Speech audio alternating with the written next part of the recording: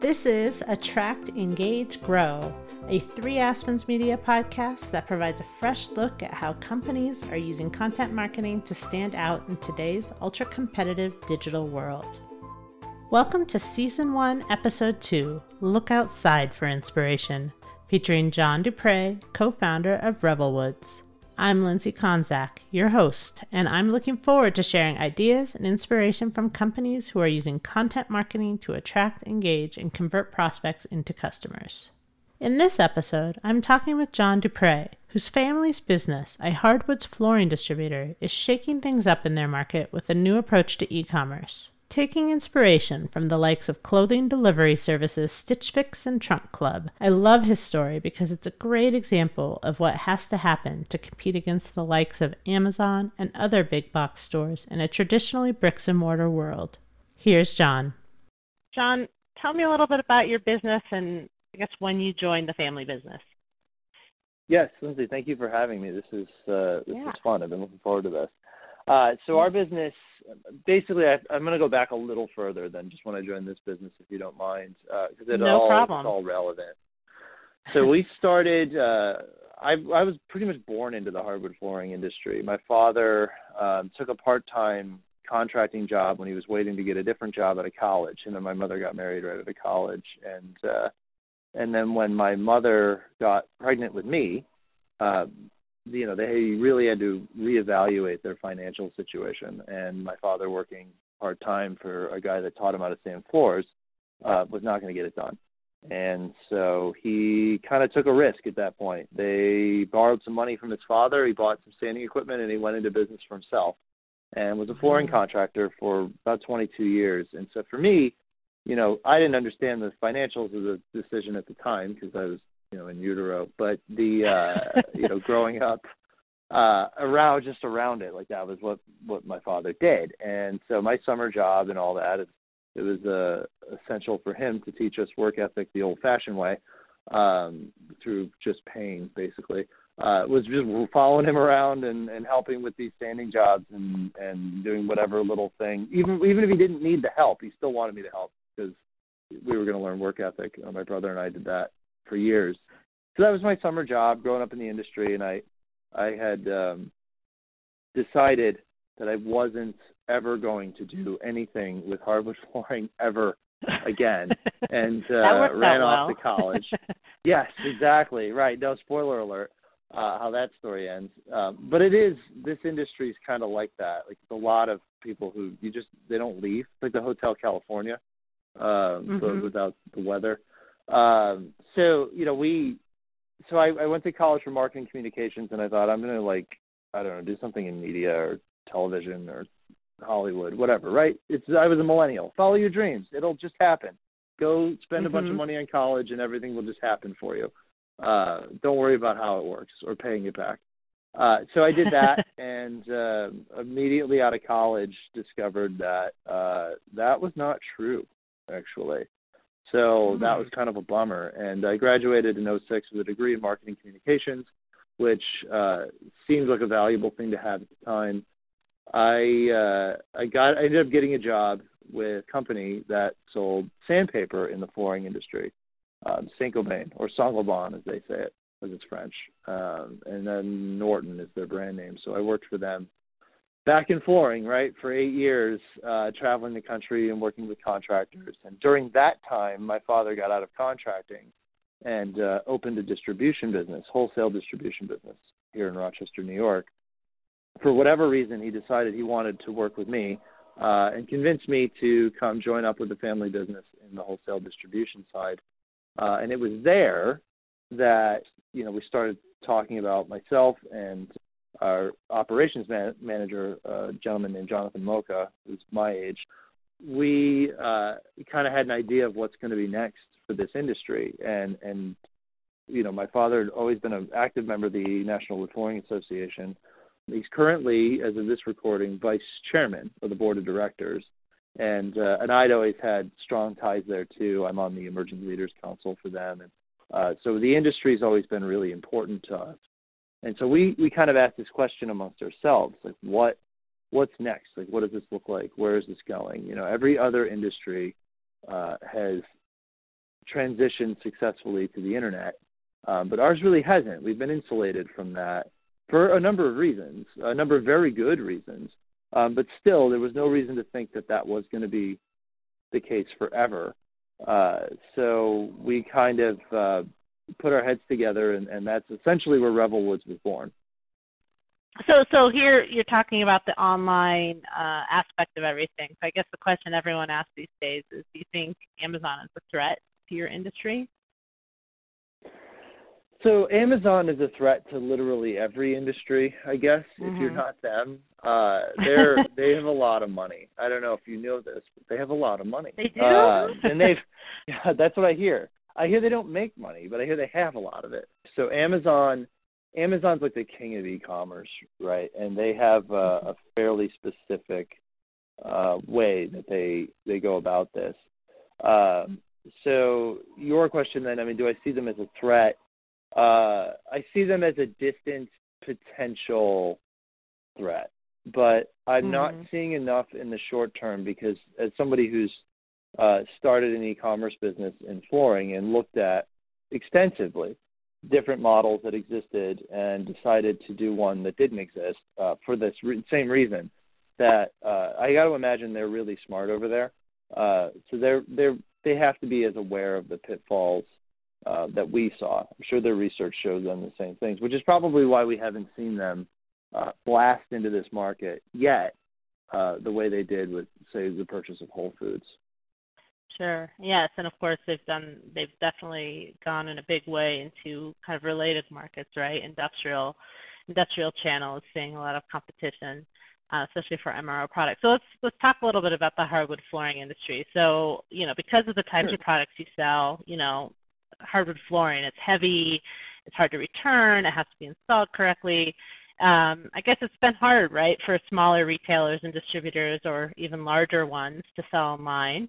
Obviously, we know some have tried, but you're kind of taking a different approach. You're not taking a pure e-commerce approach, right? You're looking beyond that transaction and kind of trying to solve some of these challenges that are inherent to selling your product line, I guess. I guess in a recent article for the NWFA magazine, you kind of put it, and I liked how you put it, you kind of are framing it as creating an online boutique experience. Can you share with us kind of the solution that you're working on and how that came about? Yeah, I'd love to. So when we were at the wholesale business, and we're still there, but we were thinking about the future kind of long term. And one of my partners in this venture, Jonathan Mocha, as I mentioned earlier, he had spent some time at a vendor event for one of our suppliers, and he got to know Rob Banks from Build Direct a little bit. And Rob didn't share anything that was like not necessarily public knowledge, but he was just talking a little bit about Build Direct and where they've had some successes. And they did have a lot of success. And Jonathan came back, and we were talking to us about, well, the online thing, and Build Direct has done this successfully, but should we be looking at something like that? And my initial reaction was, I don't like it. I don't think it feels very Me Too. There's no real selling. They're just sort of offering. And the only way somebody would buy that is if they were somehow familiar with that Armstrong or Mulliken or Mohawk product or whomever it is at a local retailer. The local retailer would have to do the selling, and the business model ends up being go home, Google the floor you just looked at, and see if you can find it cheaper online because you think that this retailer is ripping you off. And the problem with that parasitic model is, if you're successful as a parasite, eventually the host probably dies, and when the host dies, the parasite dies. So that was less interesting to me, to just say, okay, well, let's grab a Shopify template, take some pictures of the flooring samples we already offer here, slap them on the internet for dirt cheap, and see if we can just shove it out the door. We thought, I think if we're going to do this, we need to do something that's truly going to be special, and is actually going to solve these problems. Like, could we create something? It's going to be harder, but could we create something that would be lasting, that would have a long-term effect, that's self-sustaining, that doesn't require you to go into a showroom somewhere in Omaha so that we can steal that person's sale? I mean, that felt gross to us. So we didn't, and we are a wholesaler who sells people in our market, like, that are those exact retailers. And we're not going to steal, Right. we weren't going to try and steal sales from them like that. We know and love and care about those people and their businesses, and have continued to try to help them grow even through this process. So that we just weren't going to do that. It was not, whatever we were going to do, it wasn't going to be that. And we sort of let it sit for a few months. And what ended up happening was one day I was just looking at different e-commerce sites, and basically I was shopping. That was a code word for shopping. So I was bored. And what I ended up doing was I found this. It was a clothing website. And I'm trying to remember exactly what it was called. It was like Men's Style Lab. Like, I don't think they exist anymore. But it was basically like Stitch Fix or Trunk Club at its when Trunk Club was originally launched before Nordstrom's bought them. And and I don't know if you're familiar with those sites or how they work, but if your listeners are not, essentially what it is a website where their premise is men hate shopping for clothes. They don't just show you like a shirt. Like, you don't just go to oldnavy.com and you go, oh, I like this in the red checkered pattern or whatever, and you buy it in your size. They take a holistic approach to it. They think about not just selling you a shirt, but selling you the whole look.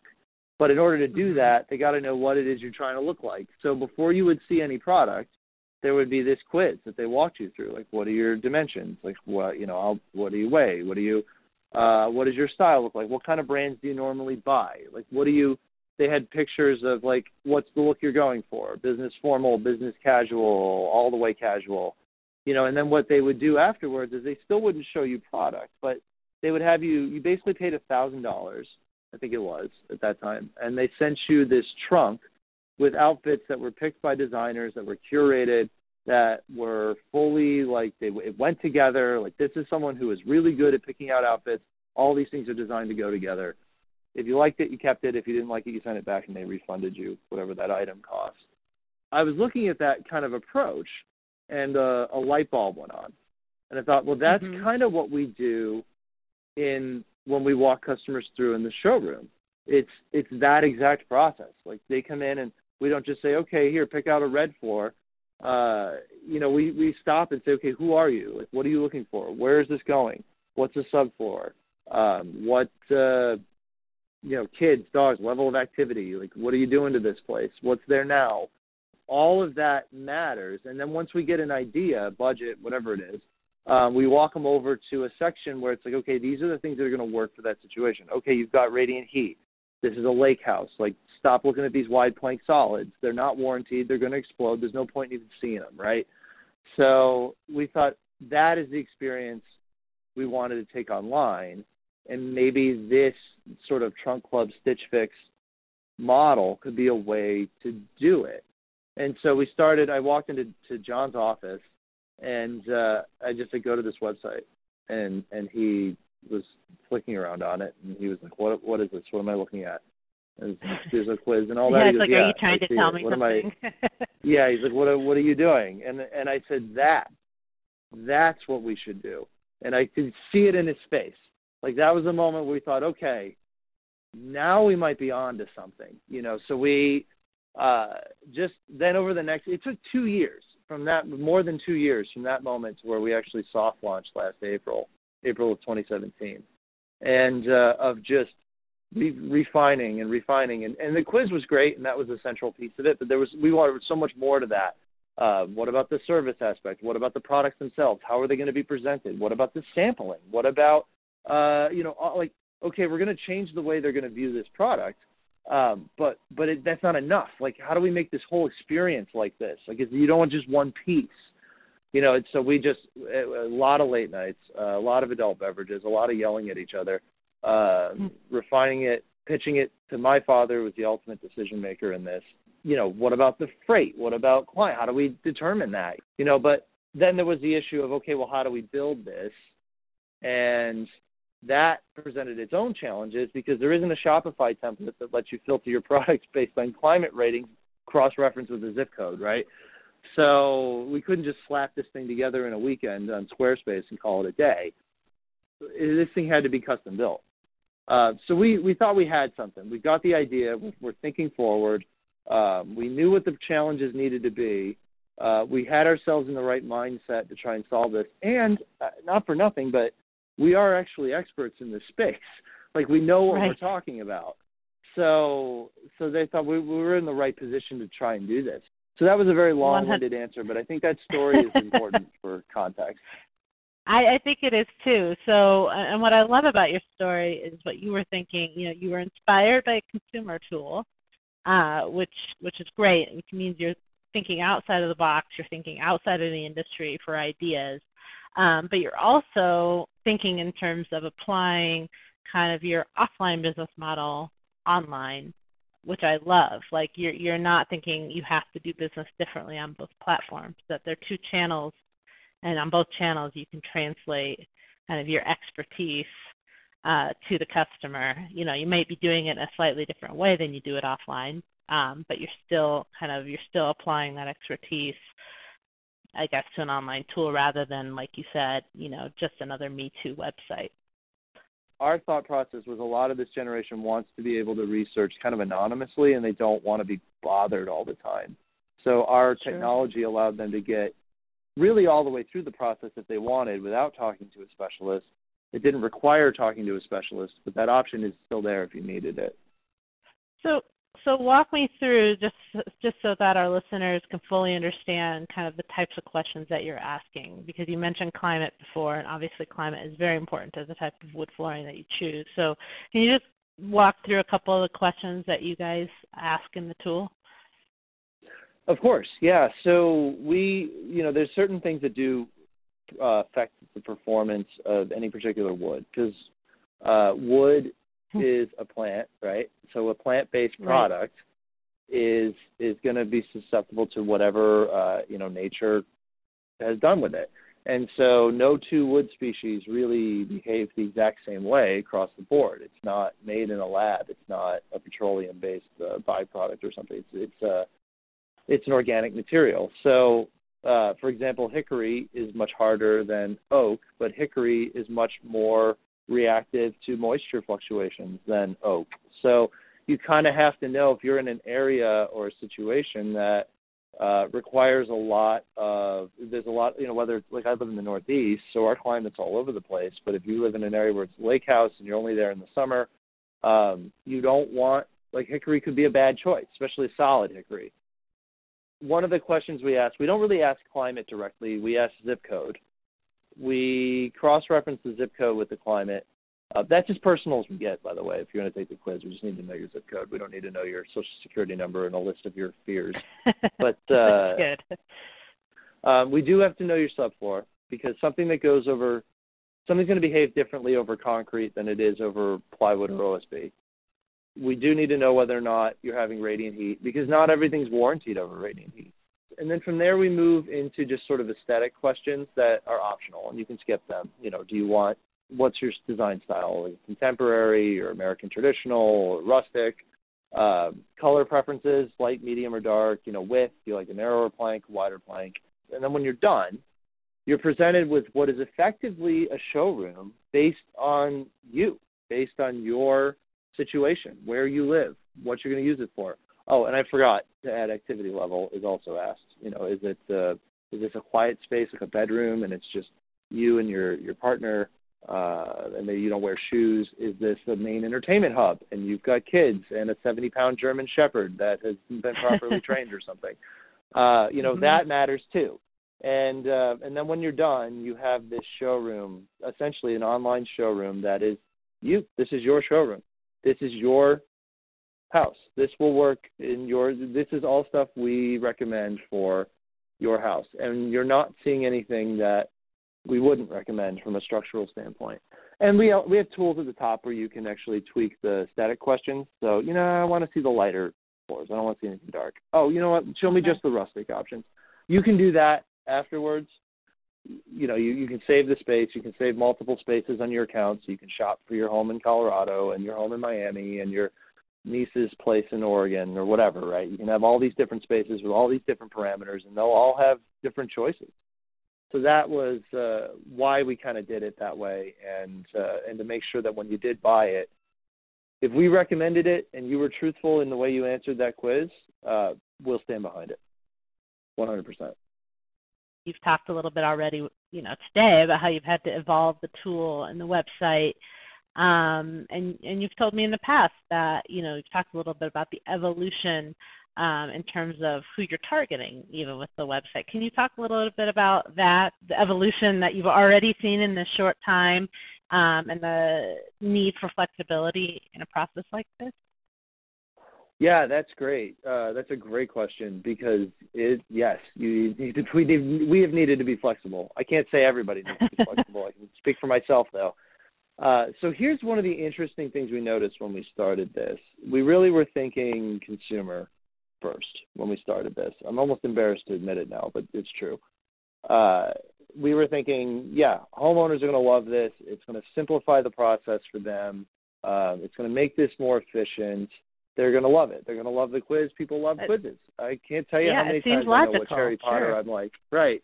Yeah. So then we thought they're going to love this. And then what we noticed was we are selling a product that most consumers buy maybe 3 times in their life.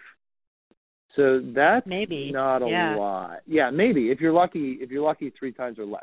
It's not the sort of thing, and that's where in our industry, personally, I've heard a lot of calls that we need to educate the consumer so that they're not buying garbage, and it's true. We don't want them to buy garbage, but educating the consumer to me is it's a great idea on paper, like everything should be electric and solar powered.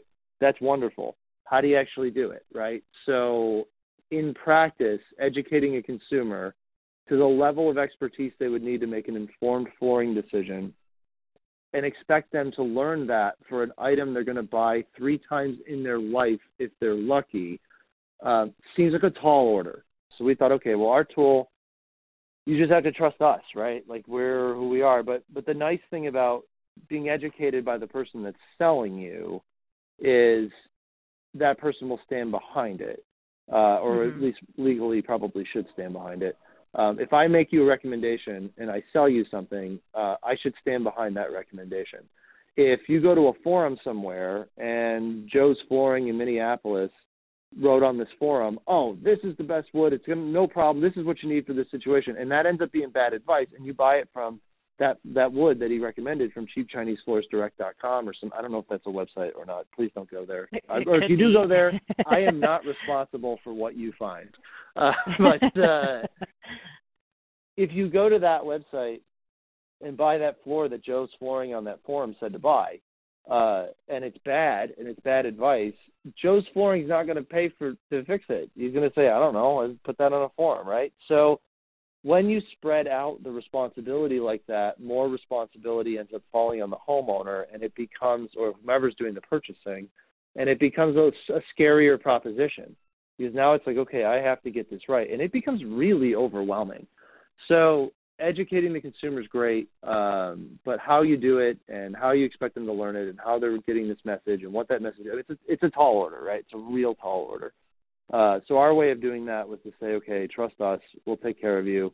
You tell us what we need, and we'll do the heavy lifting for you. But what we noticed, and I apologize, this is a roundabout way to get to this answer, is that we were solving a problem for homeowners that they didn't know they had. So what we discovered is they would see our tool, and they were like, hey, this is cool. Why do you need to know if I have radiant heat? And it was like, well, because if you put something in that doesn't, it explodes, and you're out like $30,000. Oh, I didn't know that. It's like, right. So why can't I just start shopping for product? Why can't I? Do you have any rift and quartered white oak? That's what I want. That the why you want something was really important, but that was kind of lost on them. But what we did see is professional installers who don't have showrooms that usually tend to, and this isn't true for all of them, but a lot of them are working with suppliers that they don't like, or that don't like them, and they're beholden to them. Or we've heard of suppliers in some markets where flooring, if you call like Ed's Flooring in wherever, Boulder, Colorado, and you want to buy a pre-finished floor, Ed doesn't have a showroom in his van that he drives around, so he sends you to either a retailer or a distributor, and you say, okay, go pick out what you want, and I'll install it. And then sometimes if it's not a reputable place or it's a place that doesn't have a good relationship with Ed, they'll say, oh, yeah, you're using Ed. That's who brought you here. Tell you what, come over here and use Jason. He's cheaper. And then they end up selling the material directly. And it sounds like, why would they do that? That sounds awful. It happens a lot. If there are any flooring contractors out there that are listening to this, they're nodding their head furiously right now to where their ear pods are going to fly out of their ears. So what they found with us is that we basically opened a showroom in their pocket. And so through our pro account, like, they could use this selection tool. They could be on site with the customer in the customer's home. And the customer says they want pre-finish. They could be on the site right there, going through the process with them with an iPad, and say, okay, here's some options. I'll have the samples, blah, blah, blah. Put your email address in here. It's $10. We'll have the samples shipped right here. They'll be here in a couple of days. Let me know what you pick, or you even buy it. And then what they do through our pro account is they have a discount code. The homeowner can buy the product directly, get a discount. On the back end, the contractor does get a commission, so he's making money on the sale of the material. But the homeowner feels like, not only did I not get ripped off by this contractor, I got to buy this at his price, and that's a special feeling. They get a deal. But so that was something we saw a huge interest in. And then a whole other market opened up beyond that in the interior design community, because there's so much interior designers have to be responsible for, that to have the ability to source hardwood flooring, have all the technical hurdles, pitfalls knocked out of the way, to know that this is how it's going to show up, this is what it's going to be, this is going to work in this space. Because if an interior designer is working with a client and suddenly doesn't appear like they're the expert, that's a kiss of death for their reputation. What we've inadvertently done is, in trying to create a B2C business, we've actually created a whole new empowerment of a B2B business. Yeah, it's so interesting. So how successful has this been? It sounds like things are really picking up for you. Yeah, it's a long sales cycle product, but we've really been measuring response over sales, because it's been, like 9 months. So not enough time to really gauge it from a dollar perspective. But what we're seeing in the early going is really kind of surprised us, how positive the response has been to this. So will we know long term if it's sustainable? Will we know long term if it's scalable? We believe it is, but it would be disingenuous for me to give you a definitive answer after being open only for such a short time. But sure. I can tell you early on, we are encouraged enough that we took our original prototype and we said, okay, we're going to make this again. We're going to make it better. And we're in the process of doing that right now, actually.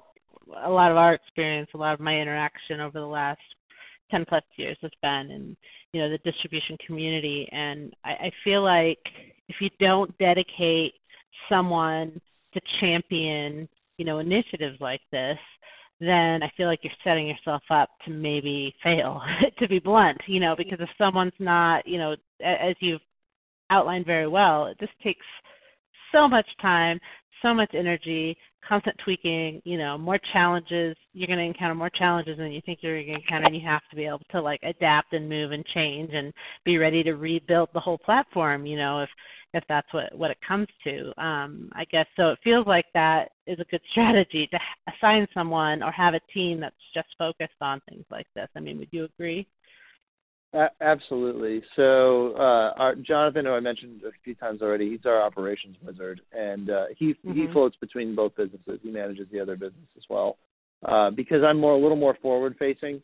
I'm making these alliances, these deals, working with people. I really have had to be dedicated more to that. And then we did bring my sister on, actually, right before we soft launched, a few months beforehand. And her job, she used to work for a big e-commerce developer that developed e-commerce sites for. That's great. Yeah, she did a few names you probably heard of, and worked with them. And she came on board. She left and moved home to join us, and really kind of helped.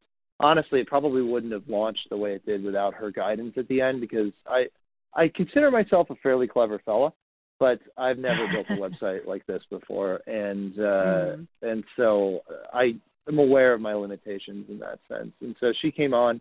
So her and I really are full-time on the Revelwood side. You're in an industry, I guess, as we've already talked about, that is kind of traditionally viewed e-commerce as not a great fit for your products and services. So what have you learned, and what do you hope other distributors or retailers can take, I guess, from what you're doing in terms of leveraging digital tools to improve the customer experience? So what we would take away with this, or what I would say for someone else, is the quick buck avenue is how you ruin it for the rest of us, all of us. And so we took our time and really tried to create something that was unique and special and really high end. I mean, we're not cheapflooringforless.com.